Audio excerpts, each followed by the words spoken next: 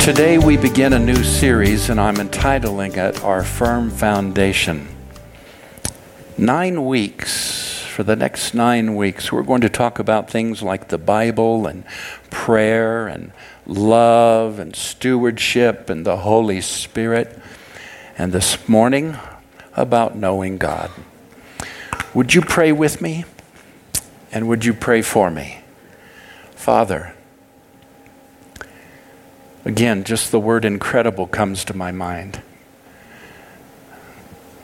I so love you and thank you for this incredible church that you've allowed me to lead and pastor, for my wife and all that as senior ministers here you've privileged us to stand before, to father, to mother, to parent, to bring the Word of God. And I ask you, Holy Spirit, to anoint my lips, make my tongue as the pen of the ready writer, give ears to hear to all who are listening and watching, and even those who will watch through the means technologically later in the weeks to come.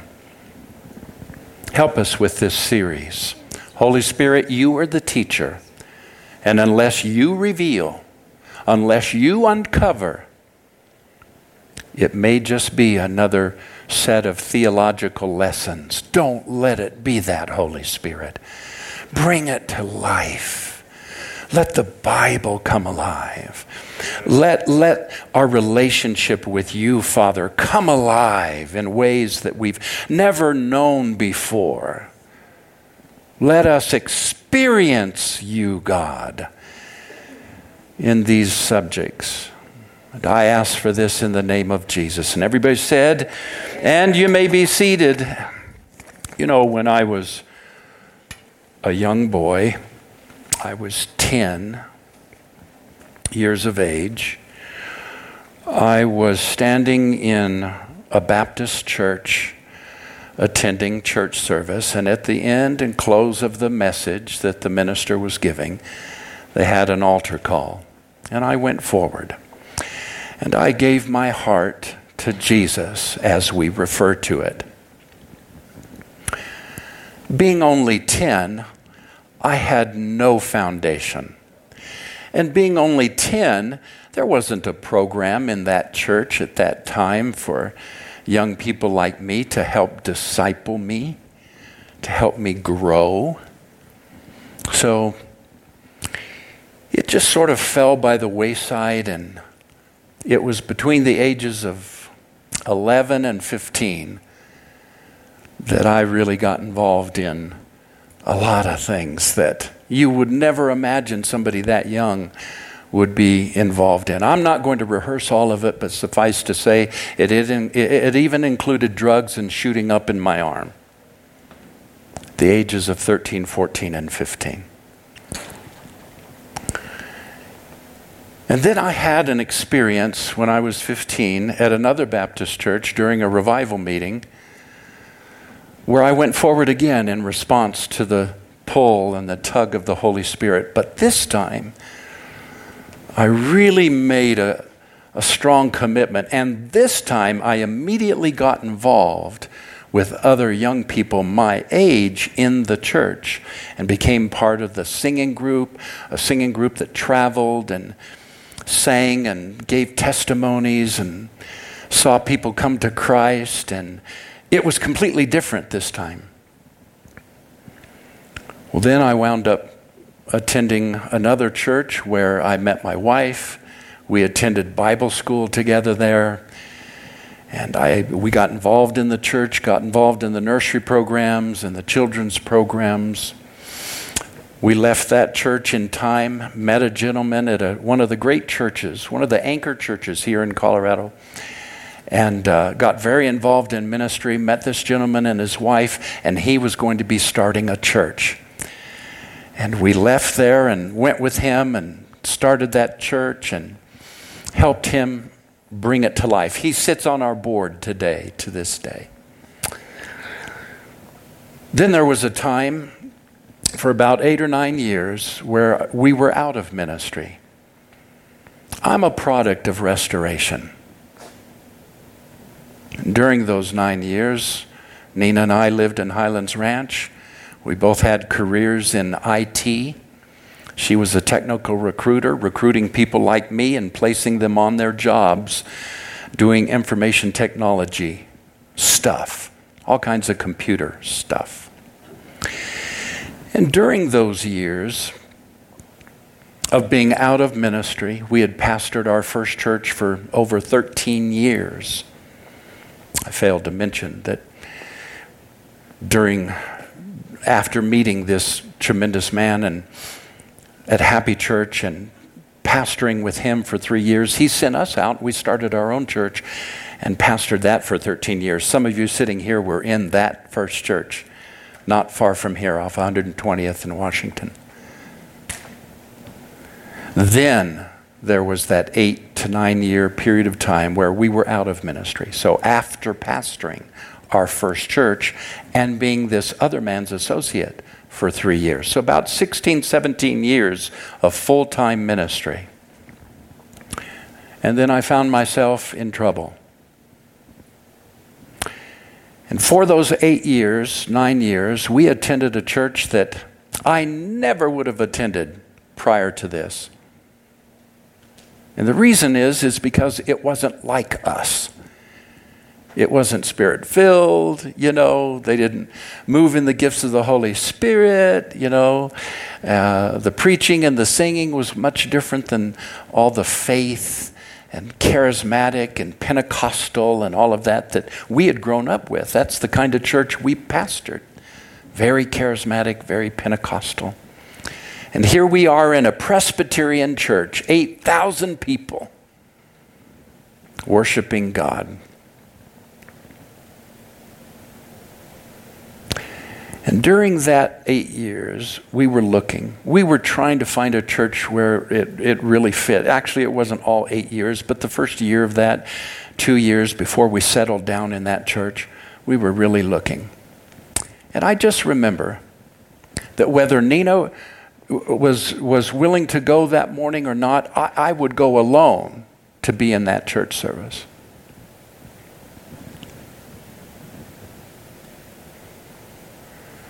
All during my years of growing up as a teenager, and then in my early 20s and into my 30s, and even after I got into trouble and had pastored for 16, 17 years, during this 8-year period where we were in a Presbyterian church and just so out of our element, we found a different God.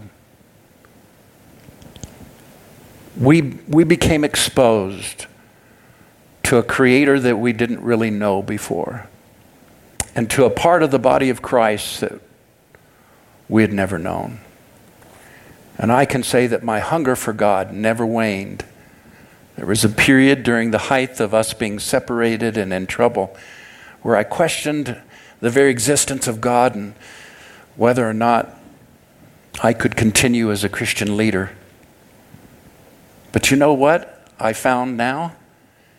That there's a sin of uncertainty, a sin of certainty that plagued my life at that time.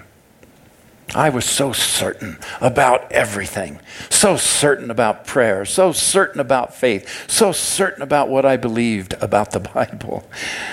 And one author calls it the sin of certainty. I was certain about a lot of things, but I didn't have my trust properly in God. Fast forward now some 20 years after that.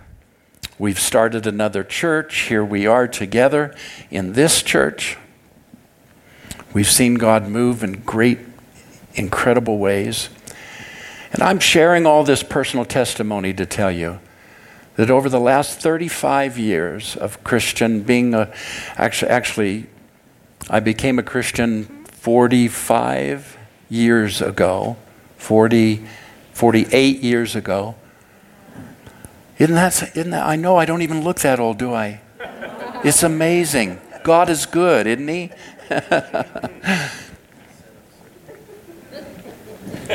48 years ago, 48, 49 years ago. Isn't that amazing?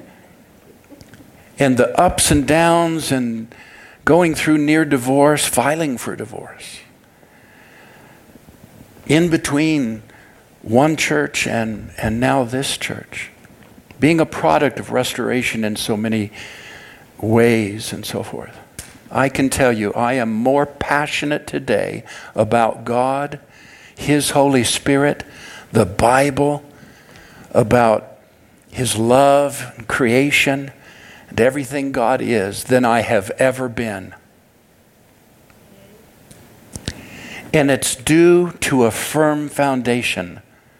And that's what I want to spend these 9 weeks talking to you about, is how you can build a firm foundation so that no matter what happens in your life, even if you fall into a place of questioning the very existence of God, or whether or not your ministry has any more worth or value, because there was certainly a time where I knew I'd never be back in ministry again. And here we are.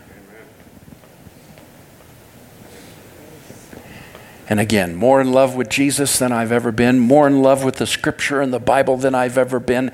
And I'll tell you what, I am less certain about a number of things than I have ever been. And I'm just fine with it.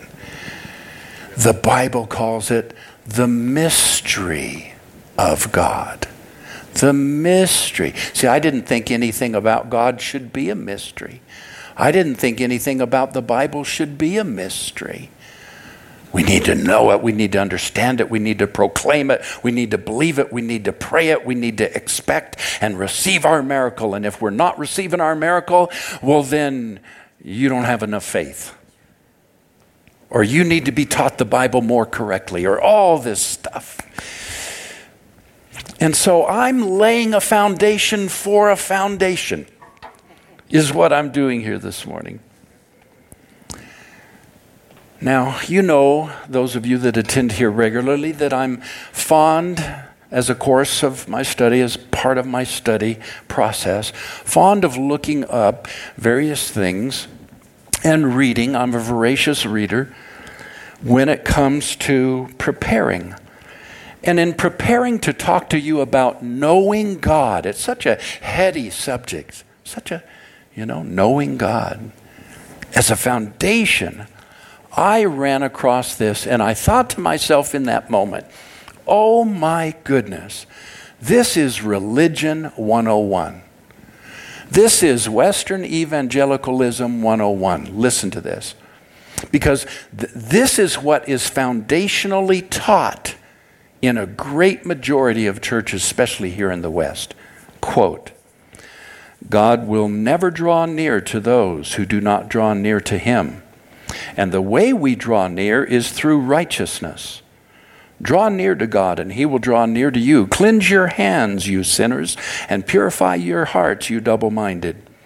Certainly, God will never draw near in intimacy with the unrighteous.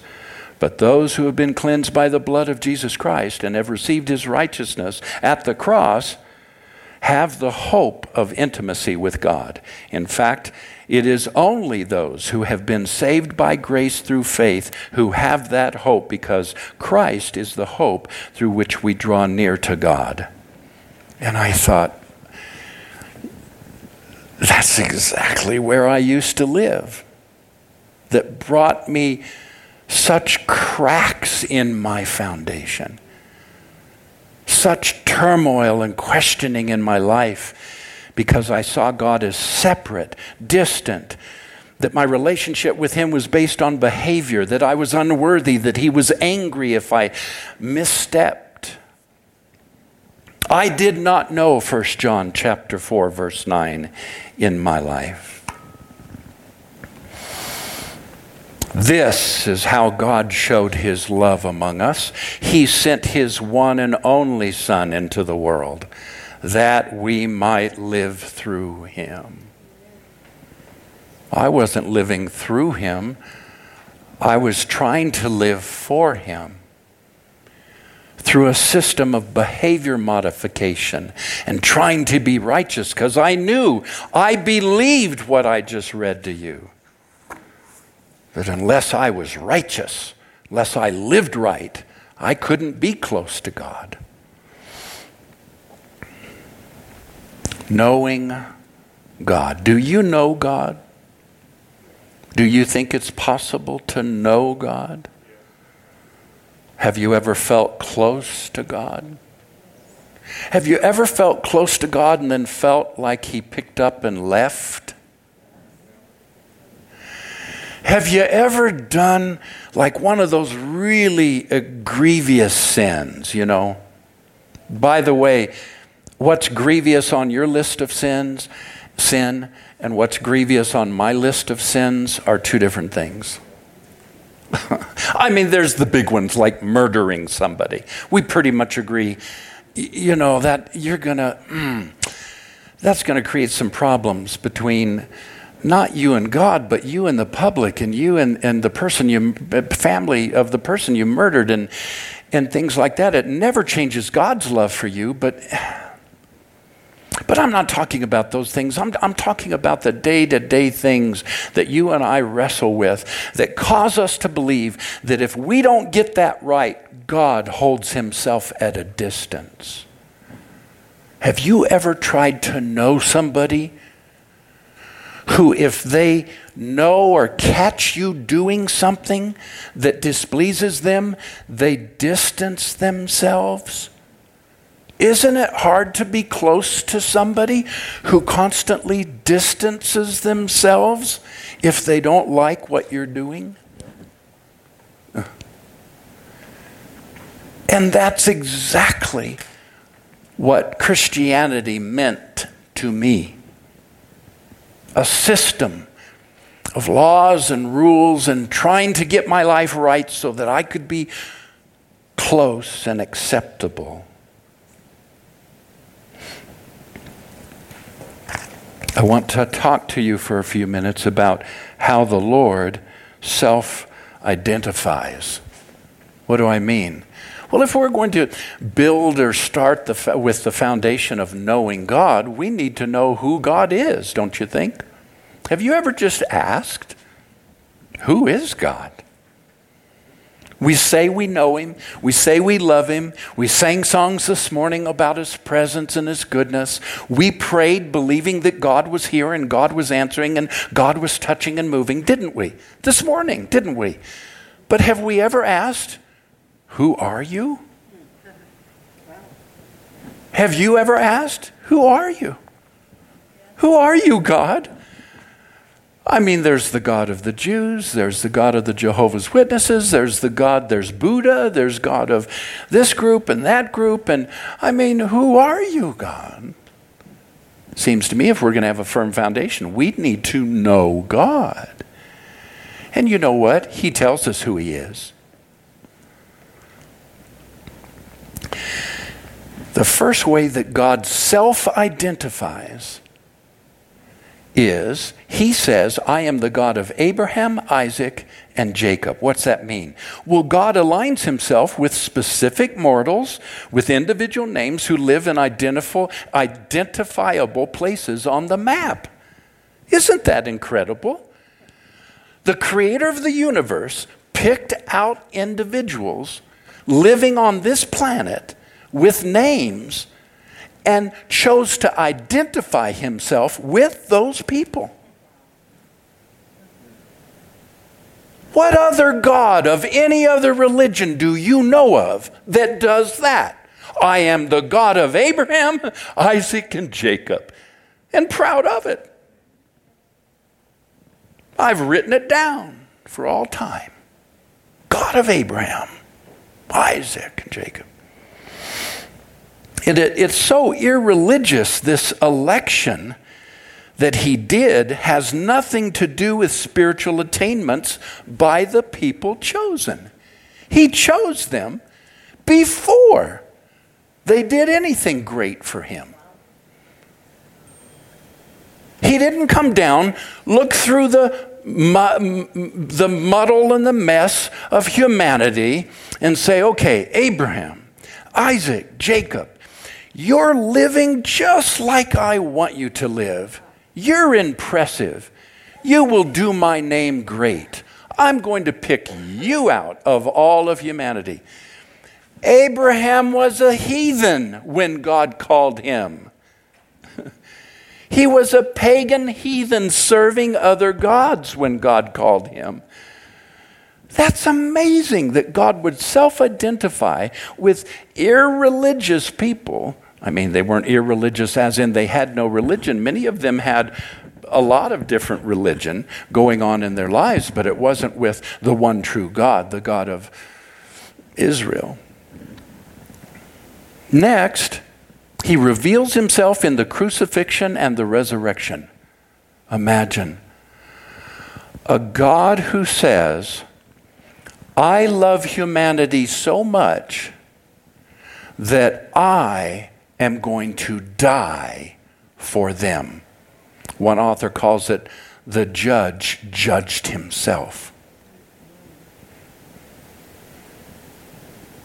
You say, oh no, that wasn't God, that was Jesus. Excuse me? See, because the third way in which God self-identifies is through something that we call the Trinity, Father, Son, and Holy Spirit. And so God in three persons, fully human, fully God, this unique feature of Christian proclamation is the shocking claim that God fully acting, not only in Jesus, but he himself, God, the Father, was acting and was crucified and then was resurrected. And why? Because he so loved the world that he gave his only begotten Son.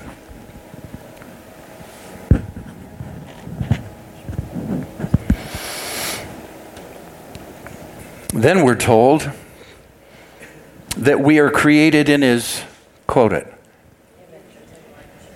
image and likeness. You and I are created in his image and his likeness. Do you realize that in the very moment, in the same breath in which he is saying that we are created in his image and likeness, that he is self-identifying himself with you? Now, God is not a human and you are not divine. But I love the way Francois puts this in the Mirror translation. In him, the image and likeness of God is made visible in human life, in order that everyone may recognize their true origin in him. He is the firstborn of every creature. What darkness veiled from us, he unveiled. In him we clearly see the mirror reflection of our original life. The Son of his love gives accurate evidence of his image in human form.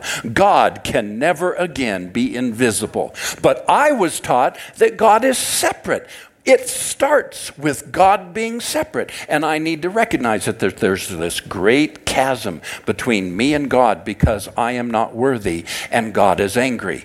But Jesus steps in the way of that angry God, hangs on a cross and pays the penalty for my sin so that God and I can be reconciled.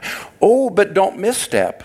Don't live the wrong way. Don't sin, because if you do, then God can't look upon sin. He's holy, he's just, and he will turn his back on that. He'll be distant until you get that right.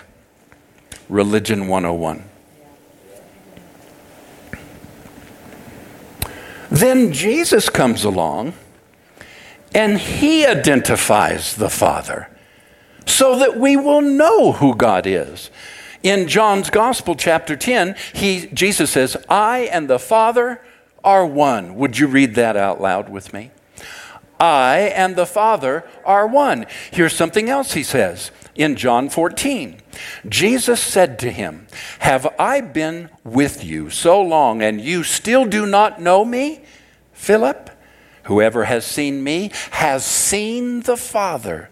How can you say, show us the Father? Now, I want to ask you something. How do you best see Jesus? I mean, how do you get started building your foundation of what this individual called Jesus is like? This is not a trick question. I'm glad we're going to take this 9 weeks together, because I'm going to circle around and I'm going to ask some of these questions in 9 weeks. And you're all going to stand up and shout, "The Gospels!" Yes, Matthew, Mark, Luke, and John, the account of Jesus on the earth, how he lived, how he loved, how he ate, who he hung out with, who he ran around with, the things that he did, how he prayed. And do you know that one of the biggest criticisms of Jesus while he was on this earth was that he hung out with, one translation says, despicable people? Hey, you need to broaden your scope. You need to broaden the scope of your relationships, of who you're letting in and who you hang out with. Some of you are so heavenly minded, you are no earthly good. And I don't say that as a judgment against your spiritual oneness with the Father and who you identify with as your Father and you being his kid. I say that as hopefully a little bit of a, come on, wake up to your religious self, your religion that you've been taught. That to be holy, to walk with God, to be pleasing to God, you can't be around people who aren't. Excuse me? Jesus hung around with prostitutes. Jesus went over to sinners' house and had meals with them. Jesus hung around with despicable people. And they weren't saved. They hadn't prayed the prayer and they had never gone to church. How many of you have? Don't raise your hand. It's part of preaching, you know. You get in the pulpit and you say things and you... How many in the last year, how many of you have been to somebody's house who is an unbeliever, doesn't attend church, and has a lifestyle that's absolutely despicable? Okay? If you haven't, you are setting yourself up as greater even than Jesus.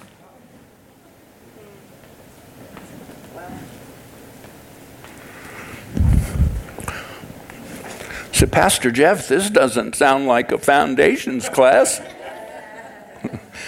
I'm trying to reveal to you who Jesus himself said he was. Here's the next thing he said about himself. Most assuredly I say to you, whatever you ask the Father in my name, he will give it to you. Now, this was absolutely slanderous to those listening, because Jesus actually referred to God as his Father. You see, in Jewish tradition, and back when Jesus was on the earth and conducting his life and ministry, the Jewish people did not believe that you could even name the name of God. In fact, they took the vowels out of the name so that all you had was the consonants, and they pronounced it Yahweh. They wouldn't even speak the name Jehovah. So they took the vowels out of it, made it Yahweh, so that they wouldn't be blasphemous. And here comes this teacher hanging out with prostitutes and sinners, doing miracles, signs, and wonders. And he says, oh, by the way, when you pray, go directly to God, our Father, and ask him. Dear ones, this is Bible foundation. God loves you. God is not distant from you. He is your Father. And he delights to give you good things.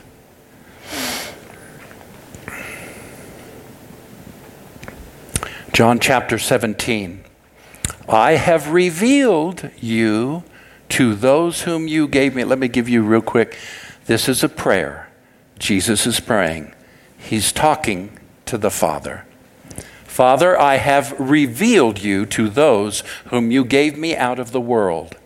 My prayer is not for them alone. I pray also for those who will believe in me through their message, that all of them may be one, Father, just as you are in me and I am in you. May they also be in us, so that the world may believe that you have sent me, that they may be one as we are one, I in them and you in me. Sounds like he's a little delusional almost, or just not able to articulate his thoughts, because he keeps almost being repetitive about this in him, in him. We're part of him. He's in us. We're in you, Father. And what he's trying to say is that there's no distance. The very foundation of who God is isn't that you sought him, that you chased him, that you wanted him. It's that he came after you. He sought you. He pursued you. You didn't invite Jesus into your heart. Okay, careful. No emails. No text messages. You didn't invite Jesus into your heart. He invited you into his. And what you did is the same thing I did. The more I begin to realize how good my Heavenly Father is and how he loves me and we're not distant from him, the more I wanted to just fall on my knees in absolute surrender and say, here's my life. Here is my life. Hasn't that been the goal of religion? We need to surrender to Jesus. If you're not living a surrendered life, then God can't accept you. You're not going to be close to Jesus. Excuse me, you will not live a surrendered life as long as you think God is separate and that living a surrendered life is based on your personal holiness or behavior modification.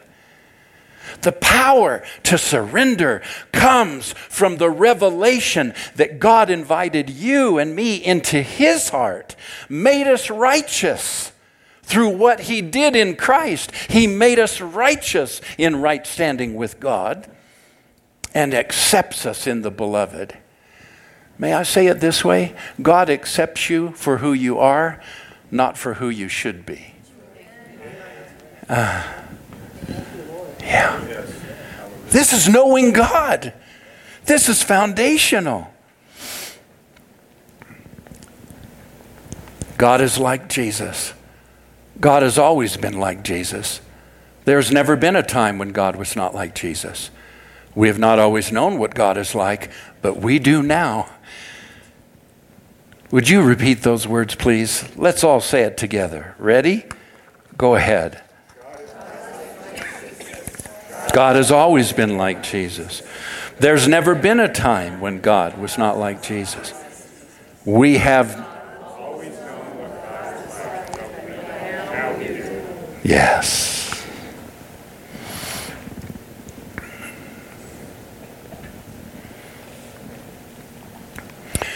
Jeff, I'm going to skip this and go right here, Ephesians 1. God associated us in Christ before the fall of the world. Jesus is God's mind made up about you. You know why so many people have given up on church today and don't come anymore? Because they think if they come, they will be judged.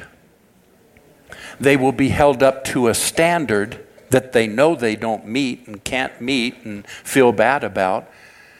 And they're going to feel judged and feel bad and feel condemned and feel like they're unworthy. And then they're likely to hear a sermon that sort of focuses the light on all of that. And you leave church feeling worse than you did when you came. People already know that in their life they're struggling. church shouldn't be a place to point out that people are struggling with things that are hurting their life. It should be a place where they can be affirmed in the foundation that God accepts you just as you are without anything further, because Jesus is God's mind made up about you. He always knew in his love that he would present us face to face before him in blameless innocence. Fleming Rutledge, author of a tremendous book on the crucifixion, said this: Bible faith is based on claims concerning the present power of Jesus. Not the historical Jesus, but the real living Jesus and his power to change our lives today. Christian faith is not directed toward a human construction about the past. That would be a form of idolatry.